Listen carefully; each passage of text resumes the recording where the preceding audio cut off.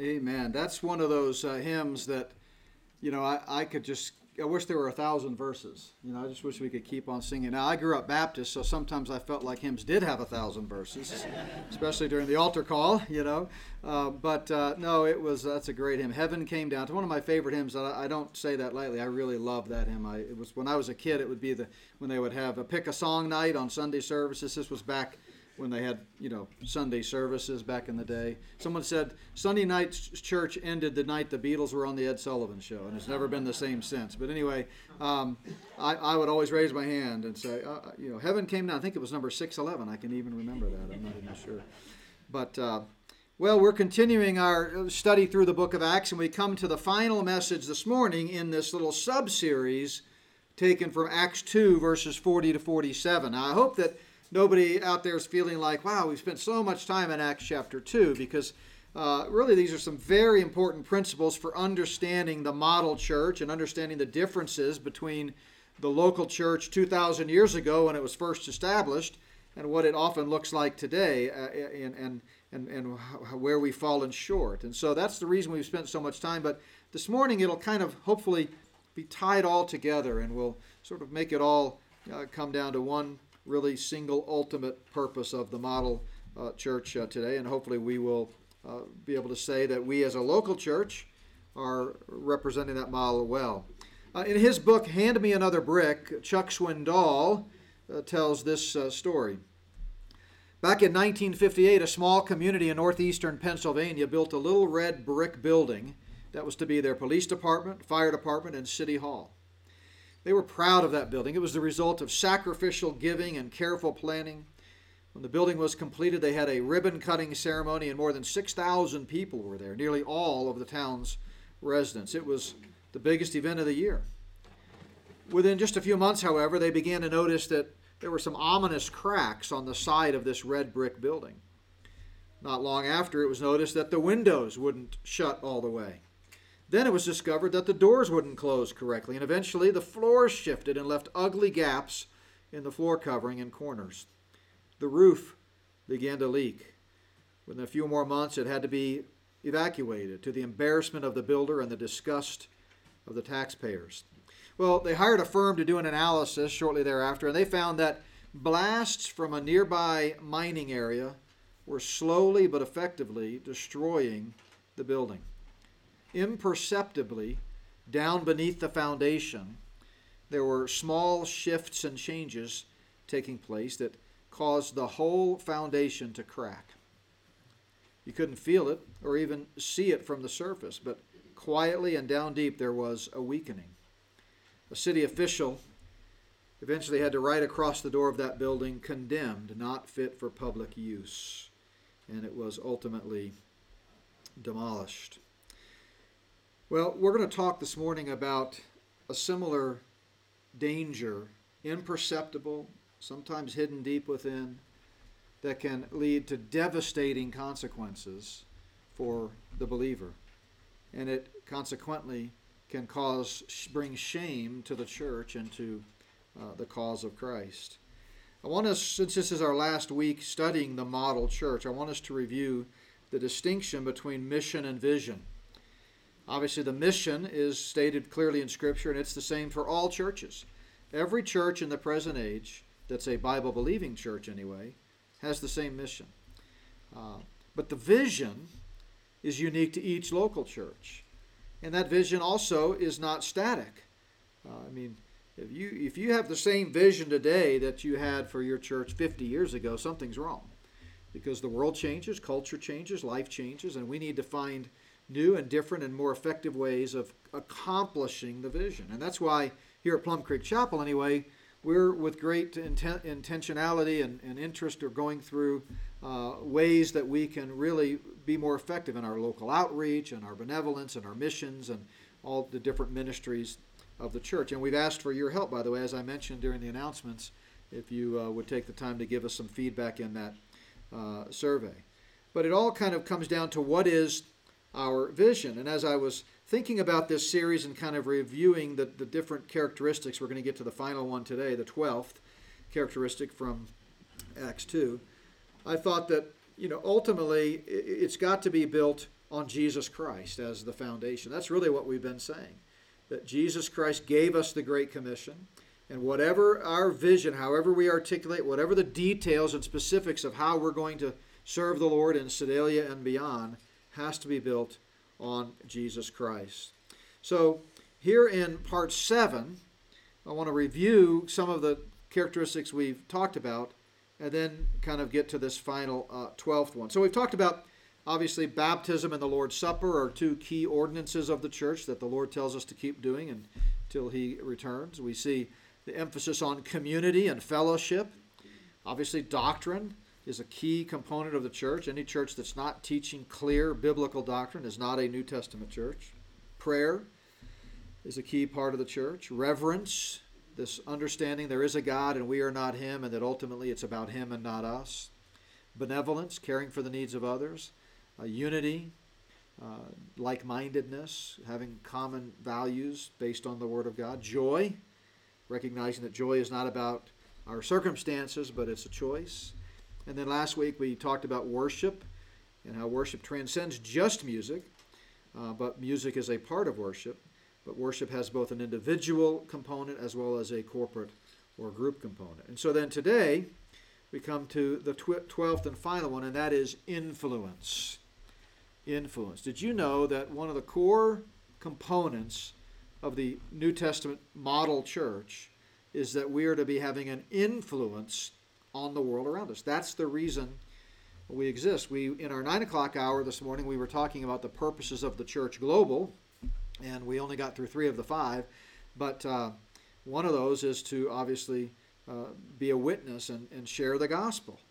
That's true of any group that's God's designated group in any age. But when we talk about influence, we mean more than just our mission, more than just evangelism. We talk about making a difference in the world. So if you come to the final verse here in Acts chapter 2, Luke tells us they were praising God and having favor with all the people. Now that's a little phrase that you might skip over if you're not reading too quickly. But notice he goes on to say the Lord added to the church daily. But what does it mean to have favor with the people? It means that they were having an influence. People were watching what that Jerusalem church was doing, and it had a positive impact on other people. And that, by the way, is why the Lord added to the church daily those who are not being saved. And so I think that what that tells us is that the church exists for those who are not yet here. You ever think about that? I mean, Plum Creek Chapel, in the big picture, exists not for those of us in this room this morning. We've got a great crowd. We've got people that join us by live stream. That's wonderful. That's the local church, and there's a lot of things that we do here, as we've been talking about, that help build up our faith as believers. But we need to ultimately recognize in the grand scheme of God's plan of the ages that this church and every other church exists for those who are not yet here. If we're not considering how we are influencing others, and by the way, as we're going to see in a moment, we're influencing others whether we realize it or not. The question is it a positive influence or a negative influence? Then we're not fulfilling our goal. Some churches become so inwardly focused that it's about them, And I've been to a lot of churches, many churches through the years in our speaking ministry, and sometimes you can just get a feel for it when you walk in.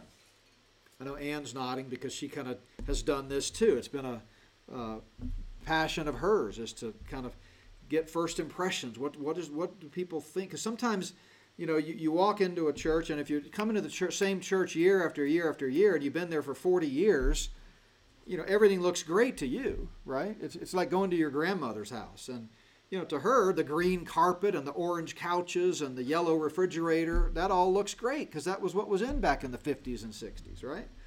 But when you go ready to sell that house, and new people are thinking, "Wow, So the same thing can happen in churches. We become inwardly focused and forget that yes, the local assembly, what we're doing this morning, is largely about training up believers, equipping believers. The church is not. The weekly assembly is not intended to be an evangelization station or evangelism station. it's a training up station. But at the same time, in God's plan of the ages, the local church exists to share the gospel.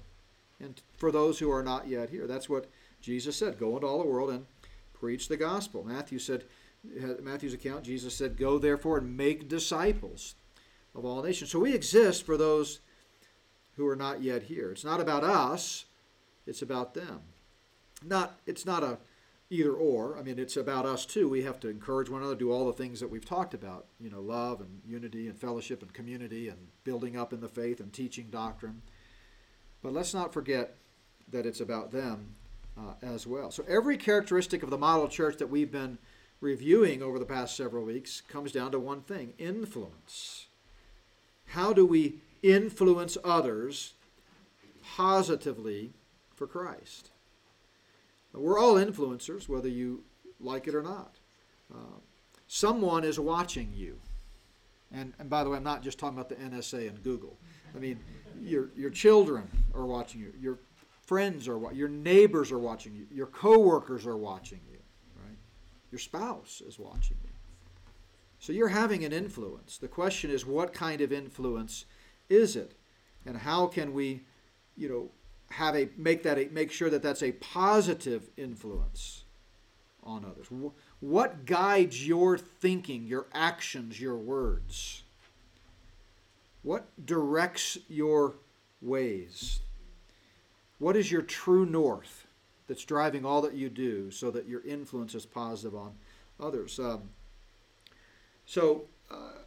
When you think about a compass, everybody has sort of an inner moral compass. This is a diagram that I used to use years ago. I taught for 12 years full-time at the college and graduate levels, and I taught not only Bible and theology, but I taught some leadership courses as well. It's to undergrad students as part of a Bachelor of Science in Leadership, a BSL. And I used this diagram to talk about character and integrity. But what is your true north in your inner moral compass? It's got to be God's Word. This has to be our grid through which we funnel everything else and make sure that our beliefs, attitudes, and practices are all in conformity with the absolute truth of God's Word. And when we do that, the degree to which we can use the Word of God as our true north, then our thoughts, attitudes, and behaviors all align, and it's what the Bible calls integrity. Integrity. So the 12th characteristic of the model church is influence, but it's got to be positive influence, right? It would be terrible if after all these things and studies that we say we're going to have an influence, but we don't even think about whether it's positive or negative. The way to make sure it's positive is through integrity. Integrity. So, one of the textbooks that I used for those years, this was many years ago, but and I had the students read it, was a book by Ted Engstrom, and it was called The Making of a Christian Leader. And I don't know what Ted Engstrom's theology is necessarily, but I always admired this statement of his. What he said was, the world needs men, and I might add women, who cannot be bought, whose word is their bond, who put character above wealth, who possess opinions and a will, who are larger than their vocations, who do not hesitate to take chances, who will not lose their individuality in a crowd, who will be as honest in small things as in great things, who will make no compromise with wrong, whose ambitions are not confined to their own selfish desires, who will not say they do it because everybody else does it, who are true to their friends through good report and evil report, in adversity as well as prosperity, who do not believe that shrewdness, cunning, and hard-headedness are the best qualities for winning success, who are not ashamed or afraid to stand for the truth when it is unpopular, and who say no with emphasis, even when the rest of the world says yes. And I think the best summary of leadership that I've come up with is leadership. Obviously, leadership is influence. So it's not about a title or a position or a role. It's about influence. The stay-at-home mother of a toddler is an influencer, is a leader. But I think leadership at its core means being willing to stand alone. Jesus is ultimately the greatest example of a leader, and he died alone on a brutal cross, and everybody abandoned him. Sometimes people say leadership means you have followers, and a leader without followers is just taking a walk. No. Sometimes a leader without followers means that's your true leader. So anybody can get followers, right? It was, who was it? The great Texas congressman. Oh, his name escapes from me, but he said it like only a Texan can. He said, even a dead fish can go with the flow, right? So leadership isn't about followers. It's about being willing to stand alone. And that means integrity. And the Bible has a lot to say about integrity. Let's define it first from an English dictionary, this from dictionary.com. 3 entries: soundness of moral character, honesty, and adherence to a moral code. And the biblical term for integrity in the Old Testament picks up really on all 3 of these English nuances at the same time. It's the it's the Hebrew word tumah. Tumah. And if you want to remember how to say it, remember I told you when I was studying Hebrew, I'd come up with all these mnemonic devices to help me remember how to say things. I need a mnemonic device to remember how to say mnemonic. But anyway, and so for tumah, I would just imagine a New Yorker announcing that he got the results from his biopsy and he has a tumor. Yeah, I got a tumor. That's what I have. So, but anyway, this is the biblical word for integrity in the Old Testament. It means behavior that consistently follows a course.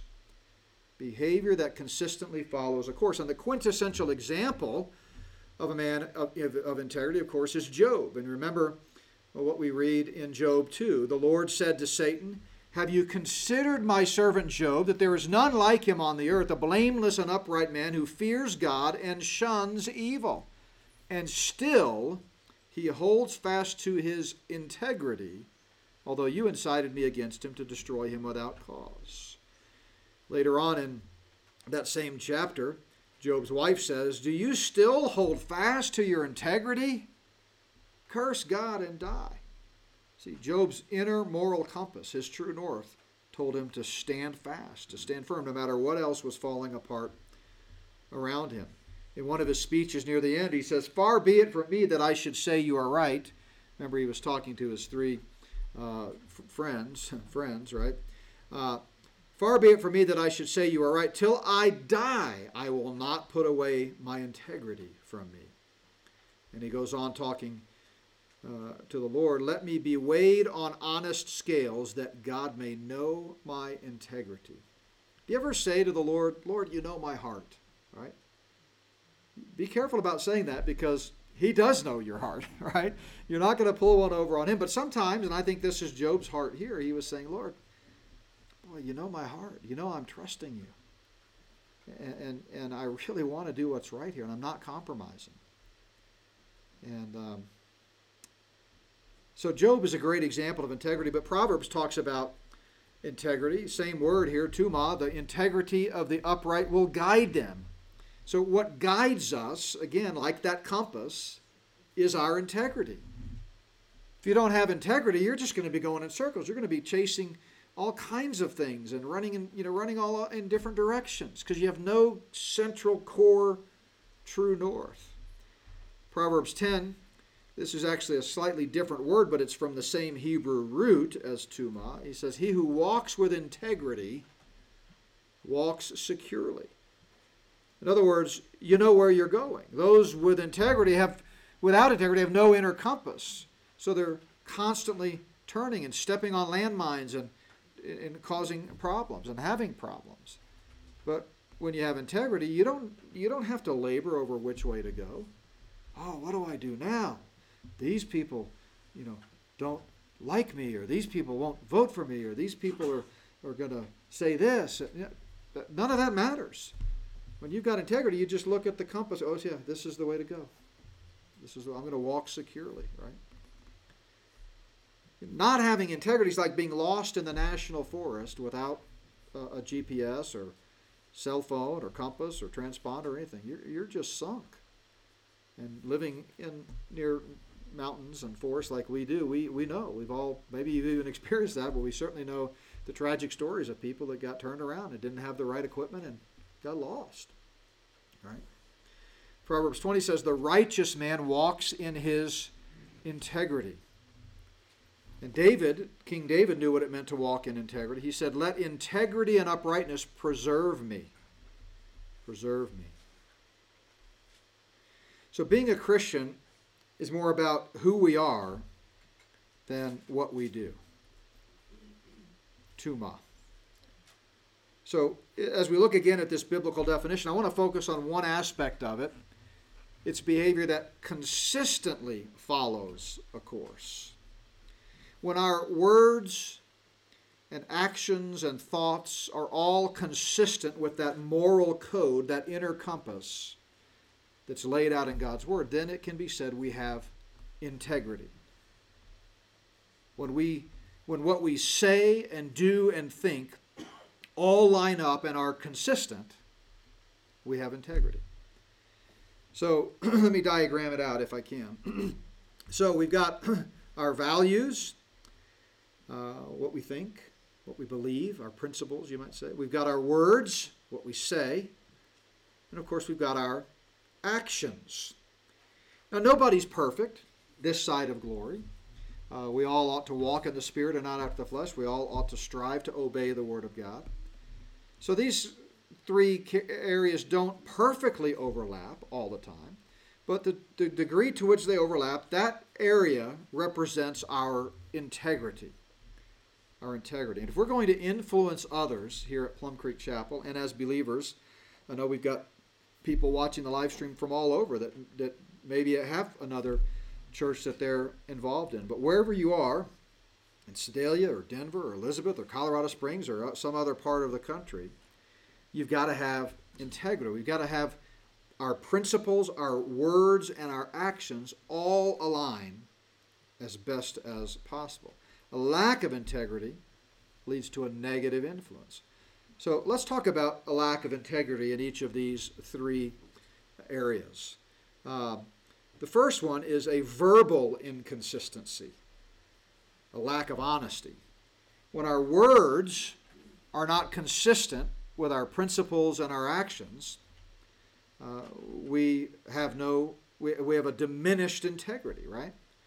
I call this the pretense syndrome, and the poster children of this syndrome are Ananias and Sapphira. I've been camped out in Acts for a while, and so I'm thinking about a lot of stories from Acts, and we're going to get to Acts chapter 5, but you remember the story of Ananias and Sapphira. They sold their land, because that's what people were doing to help the early church. Remember Barnabas, that's how we first learn about Barnabas, who becomes a key figure later on in Acts, because he sold some land and gave it to the Jerusalem church.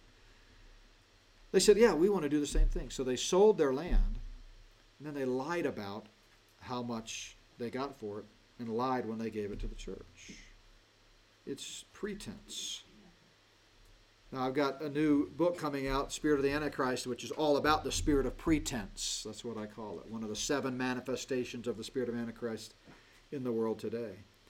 And so, because of this pretense syndrome, because their words were not consistent with their deeds and actions, in other words, they were lying, look what happened to their integrity. Very small. Only a small segment overlaps. So, when things are not consistent, our integrity suffers.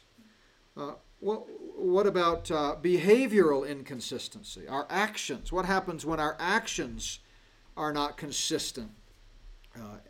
Well, for this we look at what I call the perception syndrome.